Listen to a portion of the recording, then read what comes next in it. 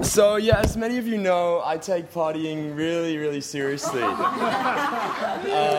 When I'm not dealing with my grumpy anorexic girlfriend, I'm listening to techno. You do it at the same time. So yeah, for me, a dance floor is kind of this mystical place where you can radically express yourself through your style, through your movements, through your sexuality. And on top of that, I think electronic music is kind of a testament to man's genius, engineering, and application of machine. And on top of that, again, I think clubs and festivals are an integral part to any city's kind of cultural identity. So I've kind of been racking my brain, why is it so hard to throw a party in Sydney? As some of you may know, I throw a party called Okra. For those who don't, it's a techno party. And one of the biggest obstacles that I've faced when throwing the recent party was finding a suitable space. Now, kind of like lockout-injured clubs with aggressive secos, exorbitant beer prices, and shitty sound systems, for me, that's not very inspiring. I need to find what, many will call a safe space. It's become a bit of a buzzword, but it's true. I want the party to be a welcoming space for every color, sexuality, gender. And I ultimately found a space in the industrial area of Marrickville. Now, Marrickville is kind of, on the fringes of Sydney, and that's not some arbitrary thing. Because significantly, it's away from that kind of locus of conservative power that exists in the center and that dictates the lockout situation. And my speech is kind of about spaces, and specifically how the proximity of spaces to other spaces is really significant. So space is so much more than kind of the demarcation of geography. Humans love to define spaces and parcel them in neat little boxes. We'll call a space private or public, family or social, or work or leisure. Spaces are synonymous with certain activities. Spaces come with codes of behavior, and certain spaces can only exist on the fringes of society.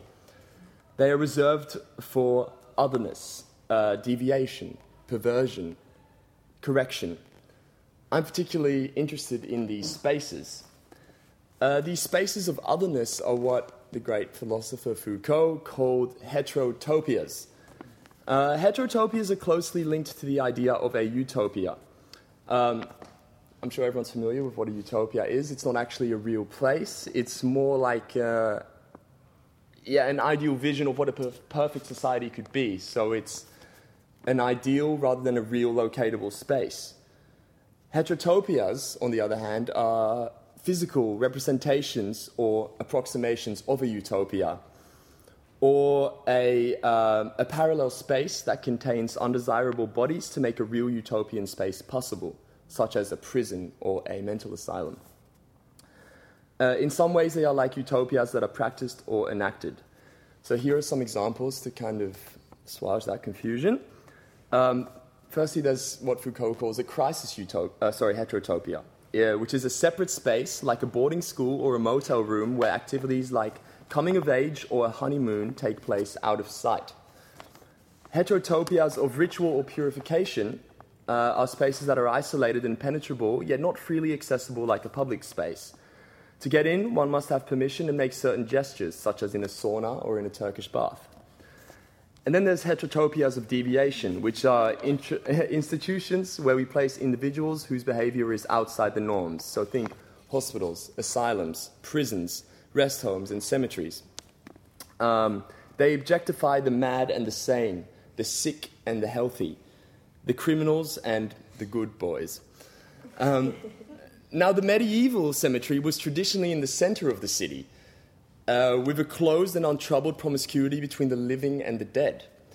With enlightened concerns about hygiene, coupled with a growing disbelief in immortality, cemeteries at the end of the 18th century were gradually placed outside the city, on the fringes, where those who could afford it found an individual place of rest. The cemetery illustrates how heterotopias change their function at different stages in history and reflect wider attitudes in society. I'm going to try to argue that dance clubs have become what cemeteries were at the turn of the 18th century. So, yeah. We've talked a lot about lockouts. I'm done talking about it, but let's just quickly drop some facts so we're all reminded.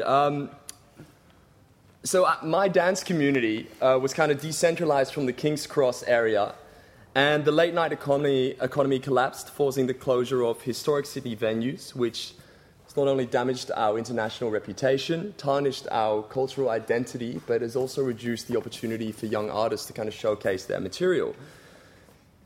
But let's look at Russia. In 2013, they passed legislation against homosexual propaganda, which included wording that decriminalized virtually any public statement in support of, quote, non-traditional sexual relations, which is what Foucault would call sexual deviance. In response, many of the world's leading queer-friendly clubs organized Promote Diversity fundraisers. The press release for the event said, quote, equality on all levels and tolerance are basic values that the club and music scene has always supported. But why would the global nightclub community take action to support sexual minorities? Well, presumably because most of the music scenes that founded today's dance music genres, think disco, think garage, think house, weren't actually shock horror made for, Eastern suburb white boys to dance to at Jam Gallery on a Friday night. They came from these minority communities, these marginalized groups, including gays, lesbians, trans people, racial and ethnic minorities. Let's go back to New York in the 1970s. Queers of color came together to create small pockets of space in the city's harsh urban landscape. Discotheques, a space where they could be themselves or perform as someone else and be with others in ways not permitted in normal everyday world. The sound of these events would eventually develop into the sound called disco. But as disco began to saturate music markets, disco itself increasingly lost its connection to its queer, black, and Latin roots. When the disco market collapsed at the end of the 70s, music critics and radio programmers launched an anti-disco slogan. It's pretty genius. Disco sucks. And this was available on T-shirts, bumper stickers, buttons, etc. But this was a direct reference to cocksucking, aiming a half-spoken homophobic slur at disco and its fans and its roots. Now, in Chicago in 1979, a disco demolition night took place during a game between the White Sox and the Detroit Tigers. Spectators were invited to bring along unwanted disco records, which were piled into the middle of the field during the break between the two games and blown up with dynamite.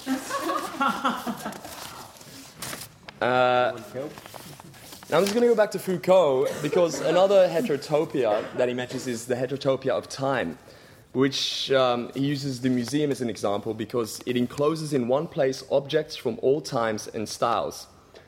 Now for me, a great DJ set will transform the club into a museum of sound.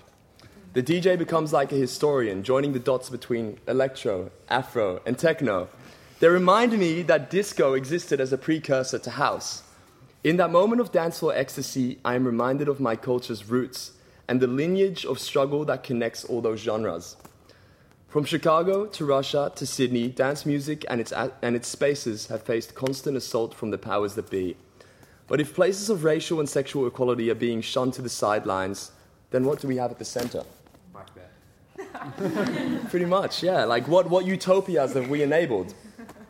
The Star and forthcoming Crown casinos are omitted from the liquor license schemes and lockout zones that have continued to cripple Sydney's queer-friendly nightlife venues. A lack of gun regulation allowed Omar Mateen to kill 49 clubbers inside Pulse, a gay nightclub in Orlando. And today, it was announced that Fabric, one of London's greatest dance institutions, would have its license revoked following the recent drug-related deaths of two 18-year-olds inside the premises. The world's fucked, okay? That's my point. So I really, really need a dance floor so I can sometimes just close my eyes, cut some shapes, and forget about all that. Thank you.